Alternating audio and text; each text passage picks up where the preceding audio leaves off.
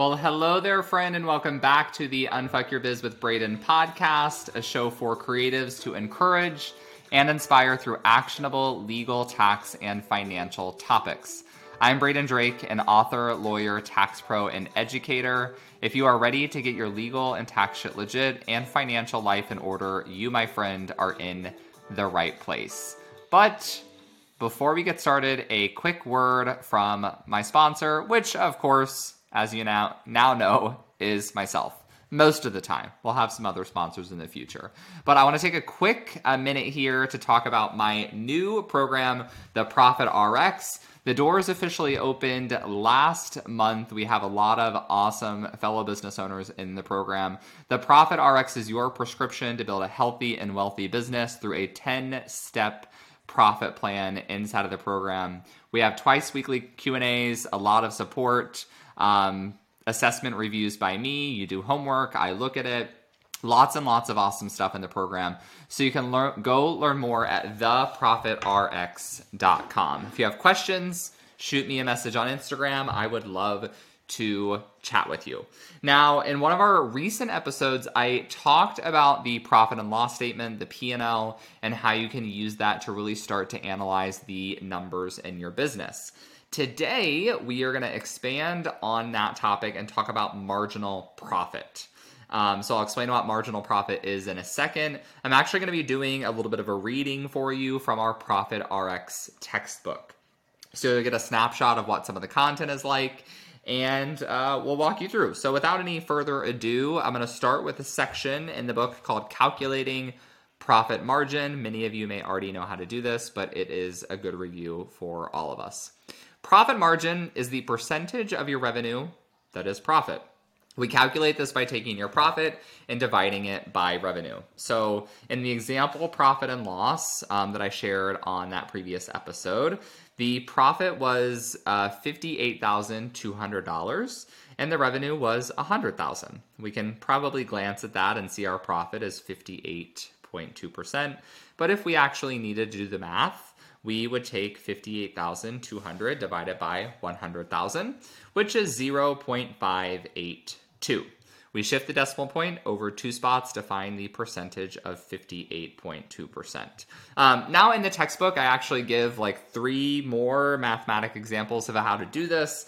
In previous iterations of my courses, I think I just take for granted what I view as like simple math like this, right? I know all of us know how to do addition and subtraction with a calculator, right? But even myself, at one point, I remember I was writing this textbook. I kind of had a brain fart for a minute on how to calculate a simple percentage. I was putting like the wrong number on the wrong side of the division point.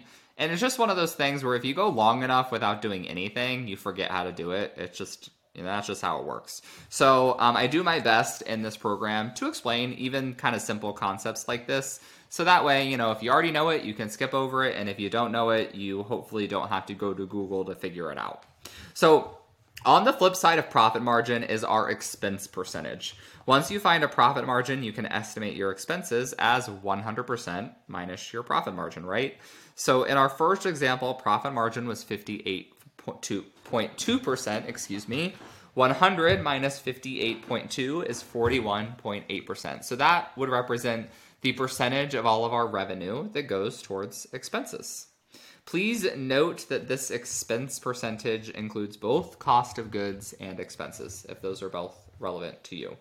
Now that we understand the basics of general profit margins, which again is the percentage of our income that reflects our profit, let's consider profitability of various offers in our business. So this is marginal profit, right? Before I get to the various offers, let's just talk about marginal profit for a second in general. So I have in front of me my copy of my Unfuck Your Biz book. This is always the example I give just because it's really the only thing that I sell with a very obvious and specific cost, right? So this book, if you go on my website and you want to buy a copy, it is $29. It costs me $11 to have it printed. So that's my cost of goods, right? It usually costs me around $8 to ship. So $8 plus $11 is $19. That actually took me a quick second there. So $19 is my marginal cost. It's my marginal cost of this product. So my marginal profit is $29 minus $19, $10. That's my marginal profit if we're just looking at those hard costs, right? But I also have, we don't have the book on Amazon just because Amazon takes a big cut for other various reasons. I, talk about this with my book coach, but we only sell it through my website. And it's kind of clunky because the way that works is you actually order the book through my website, through Kajabi, and then my community manager, our virtual assistant, Chandra, gets an email when you order the book. And then about twice a week, she goes onto our book printer website and she orders your book with my credit card, and we have it shipped to your address. So you're ordering the book from me, the money's going into my business bank account, then I'm buying your book with my credit card and we're shipping it to you. And I share all of this not to overcomplicate this conversation too much, but if I really, really wanted to get a clear picture of my marginal profit on my book, I would also need to account for the money that I pay Chandra to do that task. Now it's only a 5-minute task per week. I won't share with you what Chandra's hourly rate is, but that's not going to add a huge amount. I could probably maybe say it's costing me $1, like $1 per book. So now if I looked at it, my marginal cost is $20. Now my marginal profit is $9. That's how much I expect to personally benefit each and every time I sell a book. So that is how marginal profit generally works.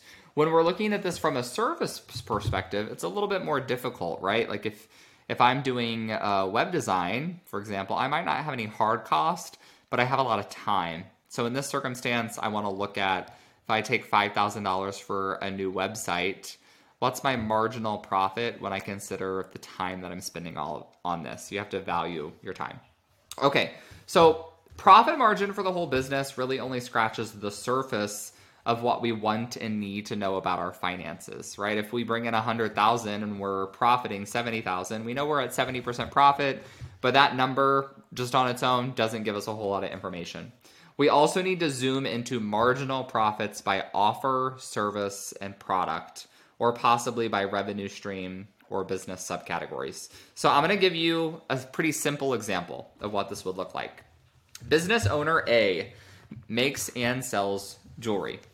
She makes rings, necklaces, and earrings. So these are the only three things business owner A sells. She sells rings, earrings, and necklaces. She would want to know her overall profit margin for the business, of course. That's very important. But she also wants to know the margin for each item she sells. Let's assume for easy math, as always, her revenue is $100,000. And this is this is her sales mix. So what she sells of each item.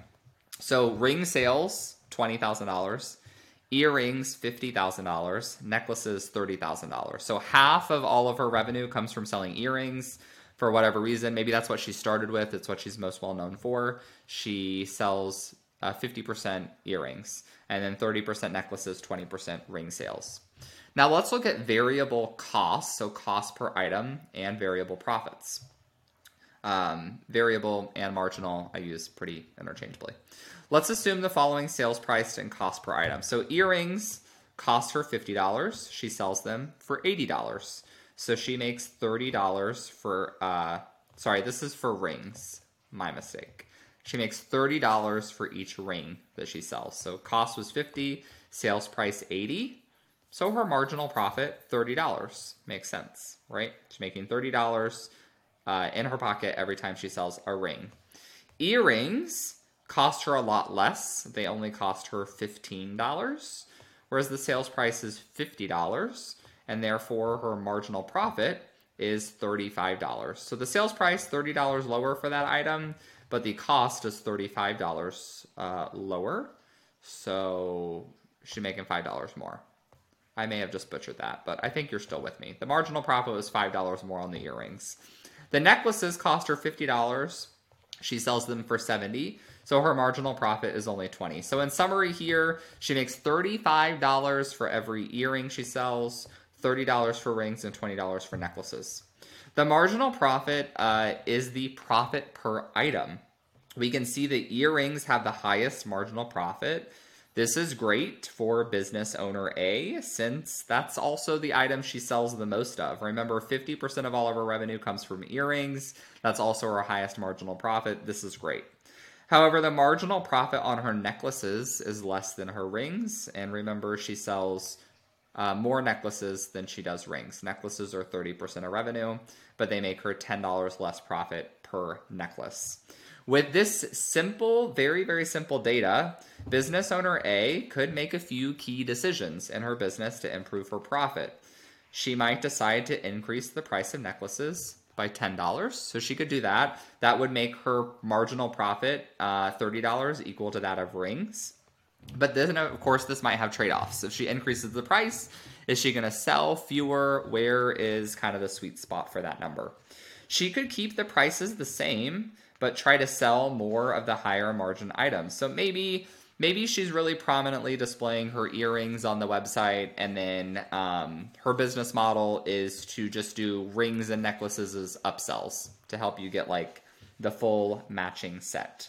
Maybe business owner A decides that her primary strategy is to find cheaper materials for necklaces. So maybe she needs a new material vendor. Or she could just stop selling necklaces altogether. With these numbers, as long as the necklaces are not super hard to make, maybe if the necklaces take her 3 times more to make than the other items and they're less in marginal profit, she would phase them out. If they don't take that much more time, still profitable enough to keep doing them.